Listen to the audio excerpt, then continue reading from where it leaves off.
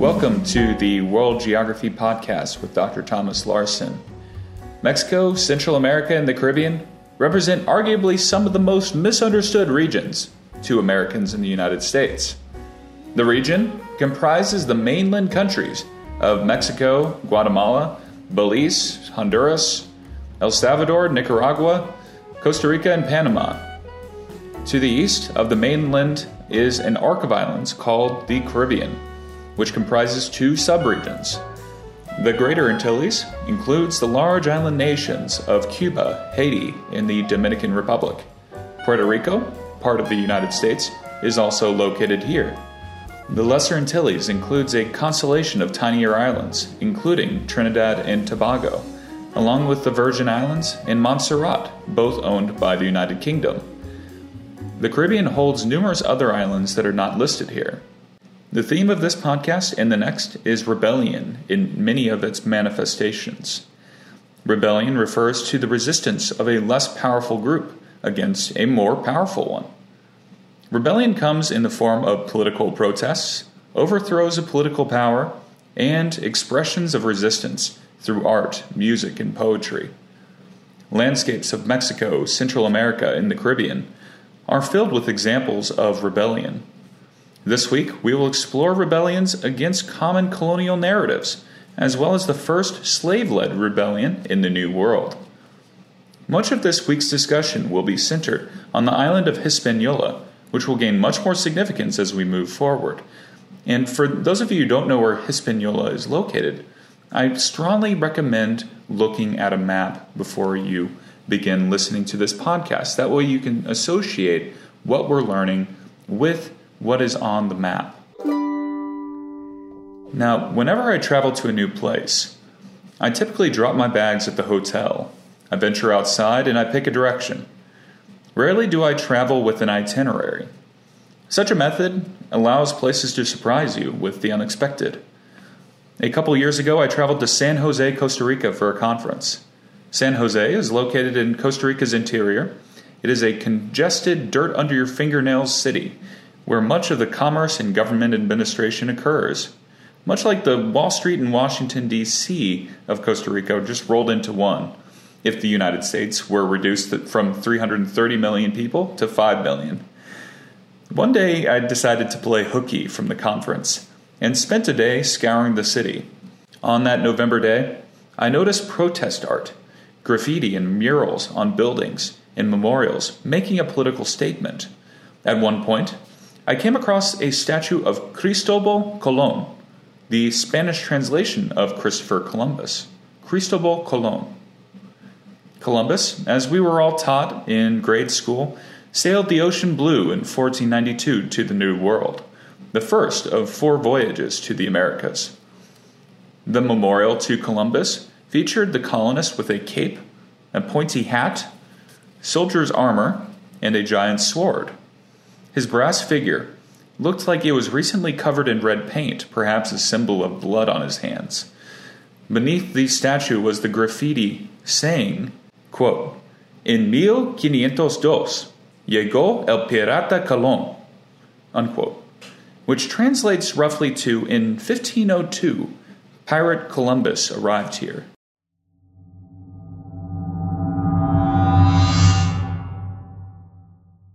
Every October 11th is Columbus Day in the United States, a yearly American event that has been the chance to celebrate the meeting of the Old and New Worlds. In 1492, Columbus first laid eyes on the New World when he made landfall on the island of Hispaniola, which comprises modern-day Haiti and the Dominican Republic.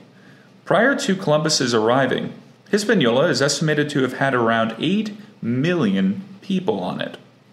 By the year 1500, not much more than 8 years later, the population dwindled to 500,000.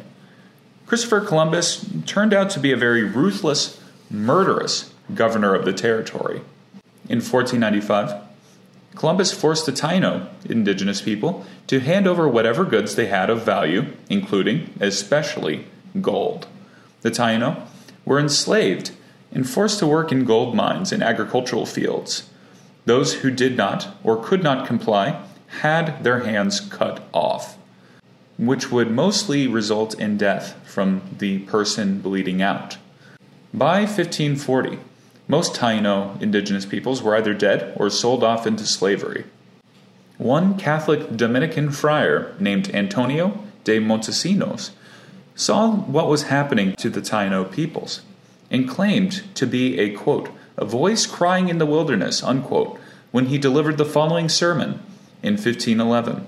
Quote, this voice says that you are in mortal sin, and that you live and die in it, for the cruelty and tyranny you use in dealing with these innocent people. Tell me, by what right or justice do you keep these Indians in such a cruel and horrible servitude? On what authority have you waged a detestable war against these people, who dwelt quietly and peacefully on their own land? Later he says, are these not men? Have they not rational souls? Are you not bound to love them as you love yourselves? Unquote. Thus, it begins to make sense why people now choose to celebrate Indigenous Peoples Day as a counter-celebration to Columbus Day. Columbus often gets credited for inspirational quotes like, quote, nothing that results in human progress is achieved with unanimous consent, unquote. When we compare this quote with other quotes by and about Columbus and his men, we transition from somewhat inspirational to wholly genocidal. On October 11, 1492, Columbus's diary described his astonishment when the Arawak indigenous peoples, quote, came swimming to the ship's launches where we were, and brought us parrots and cotton thread and balls and javelins and many other things. And they traded them to us for other things which we gave them, such as small glass beads and bells, unquote. Columbus later wrote that they, quote, should be good and intelligent servants, for I see that they say very quickly everything that is said to them, and I believe that they would become Christians very easily, for it seemed to me that they had no religion, unquote. On October 14th, 1492, a few days later, Columbus observed, quote, with 50 men we could subjugate them all and make them do whatever we want, unquote. It was through this rationalization of indigenous peoples as servants and potential converts who could do what the Europeans pleased that created a domino effect of violence and subjugation. Problems only multiplied from there. One of Columbus's men, Michel de Cuneo, boastfully described in detail how he raped a native woman, how she, quote, was unwilling, so treated me with her nails that I wished I had never begun, unquote. It is experiences like this that alarmed some colonists and prompted them to act. To illustrate, Bartolomé de las Casas was a priest who accompanied Columbus when his men took over Cuba. The priest illustrated in detail examples of the atrocities. Quote, they attacked the towns and spared neither the children, nor the aged, nor pregnant women, nor women in childbed, not only stabbing them and dismembering them, but cutting them to pieces, as if dealing with sheep in a slaughterhouse. They laid bets as to who, with one stroke of the sword, could split a man in two, or could cut off his head, or spill out his entrails with a single stroke of the pike. They took infants from their mothers' breasts, snatching them by the legs and pitching them head first against the crags, or snatched them by the arms and threw them into the rivers, roaring with laughter, and saying as the babies fell into the water, boil there, you offspring of the devil, unquote. These aspects of Columbus's 4 voyages to the Americas have not been part of the collective knowledge for very long. Only recently has the idealistic image of Columbus as this great conquistador become progressively exorcised from the public discourse. So the stranger who sprayed Pirata Colón on the statue in Costa Rica is participating in telling the darker side of colonial history. Throughout the Americas and elsewhere, people are trying to wrestle with and rebel against the real consequences that colonialism had on indigenous peoples in the Americas.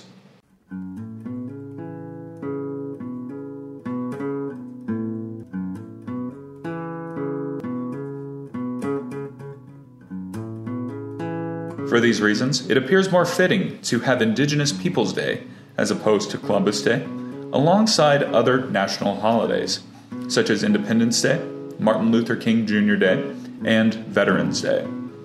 So how might you celebrate Indigenous Peoples Day in Octobers to come? I recommend checking out the writings and work of important Indigenous leaders. For example, Dr. Daniel Wildcat of Haskell Indian Nations University offers a number of writings for how Indigenous knowledge can be applied to save the planet from societal destruction.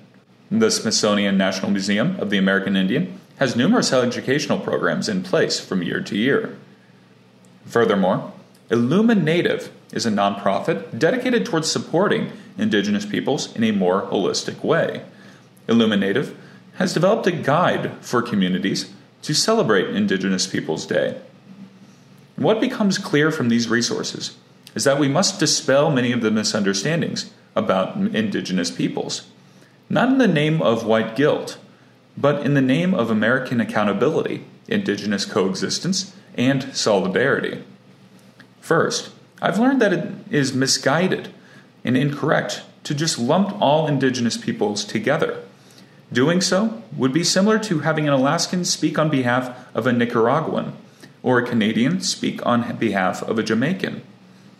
We could, rather, celebrate and appreciate the diversity of Indigenous voices in North and South America, as well as other places around the world. Second, presenting first-hand accounts of Christopher Columbus's journal provides primary source evidence of human rights abuses largely ignored by prevailing narratives of Columbus Day. History informs us of what people are capable of and how they can rationalize and justify inhumane, murderous acts. Through this process, we may take measures to ensure that history does not get repeated. Third, we must stop pretending that indigeneity, or being indigenous, is a thing of the past, or some over-idealized version of an earlier, simpler time. Indigeneity, or being indigenous, represents an ongoing battle to remain visible in the public eye. Finally, and this is important to non-natives such as myself, I've learned to use Indigenous Peoples Day to cultivate humility and compassion. A few years back, I was humbled to be one of the only non-native participants at an Indigenous Educators Conference at the University of Northern Arizona in Flagstaff. When Indigenous speakers introduced themselves, they did so in both English and in their native tongue. As a Scotch-Irish American, I felt like a total fish out of water when I introduced myself. But the experience taught me a lot. Most conference attendees taught on American Indian reservations and faced difficult educational problems, such as balancing math and science with lessons on tribal language and storytelling. These teachers are put in difficult positions of preserving Indigenous knowledge while also preparing students for college and careers. The event opened me up to a world of American Indigenous peoples that I thought I knew about, but in reality knew very little. I learned that it is important to support Indigenous groups while taking care to not speak as though I were one of them. The phrase, "stay in your lane," stands in my mind from a brutally honest friend of Pueblo descent with whom I accompanied to the conference. In sum, learning to coexist with Indigenous groups is a multi-generational process. It won't be perfect, and it most certainly hasn't been, but avoiding or denying it would do society a great disservice. Furthermore, celebrating Indigenous Peoples Day does not prohibit Euro-Americans from celebrating aspects of European culture other than the life of Christopher Columbus. Scottish Americans can still eat haggis, wear kilts, and participate in strength competitions during the Highland Games, while at the same time supporting and appreciating the varied voices of American Indigenous groups. Scandinavian Americans can celebrate the fact that some of the oldest functioning democracies were started by the Vikings in the 9th and 10th centuries, while at the same time being appalled by the systemic, undemocratic mistreatment of Indigenous peoples by Europeans and by current governments. That is what coexistence in the modern world is all about. It can inform how we might make better, more inclusive decisions in the future. Okay, so let's transition back to the topic of rebellion. Centuries after Columbus first touched down, Hispaniola witnessed the first slave-led rebellion in the New World. The rebellion happened in 1791 Haiti, located on the western side of Hispaniola. The present-day Dominican Republic is located on the eastern half. The French at one point held control over Hispaniola. And by this time, the Taino indigenous peoples that Columbus encountered were virtually wiped out and replaced by African slaves. The African slave trade brought a deadly form of malaria to the Americas, a sickness of which both Europeans and American indigenous peoples had no immunity. Africans were immune to this version of malaria. They quickly replaced indigenous slaves and European indentured servants. Malaria and yellow fever played a key role in the Haitian slaves successfully beating their French colonizers by the turn of the 1800s. Napoleon's army of French soldiers invaded Haiti in 1802, only to have the numbers dwindle from 60,000 soldiers to less than 10,000. Haiti thus became the first New World state to be founded by former slaves. Napoleon's colonial influence took a major blow, so much that he agreed to sell off the Louisiana Territory to Thomas Jefferson, a $15 million purchase that added 827,000 square miles, including portions of present-day Missouri, Iowa, Minnesota, Arkansas, Oklahoma, Kansas, Nebraska, and more. Jefferson essentially paid $18 per square mile. $18 per square mile. The size of the United States doubled because of this event. A chief uniting force for the former Haitian slaves was the practice of the voodoo religion, which was forbidden by the French. Voodoo is a syncretic religion that combines aspects of Catholicism and indigenous traditions from Africa. The term voodoo translates to spirit and holds that humans inhabit a world animated with unseen mysteries, angels, and spirits. To serve the spirits, voodoo followers will perform rituals and dances to restore the balance between people in the spirit world. Regardless of French attempts to stop the voodoo practice, the slaves continued to practice voodoo in secret, which increased morale and solidarity. Some historical accounts claim that the revolution wouldn't have achieved such success without the unifying force of voodoo. Indeed, if it wasn't for voodoo, the United States would not have doubled its territory so quickly and would look very, very different today. In the next podcast, we'll describe modern-day examples of interstate rebellion, along with rebellion within states. For example, which country gained its independence during the same year as the state of Missouri and had close to 50 different governments during its first 30 years? Stay tuned to find out. That's all I have for this week. Be curious, explore often, and pursue meaningful things. Thank you.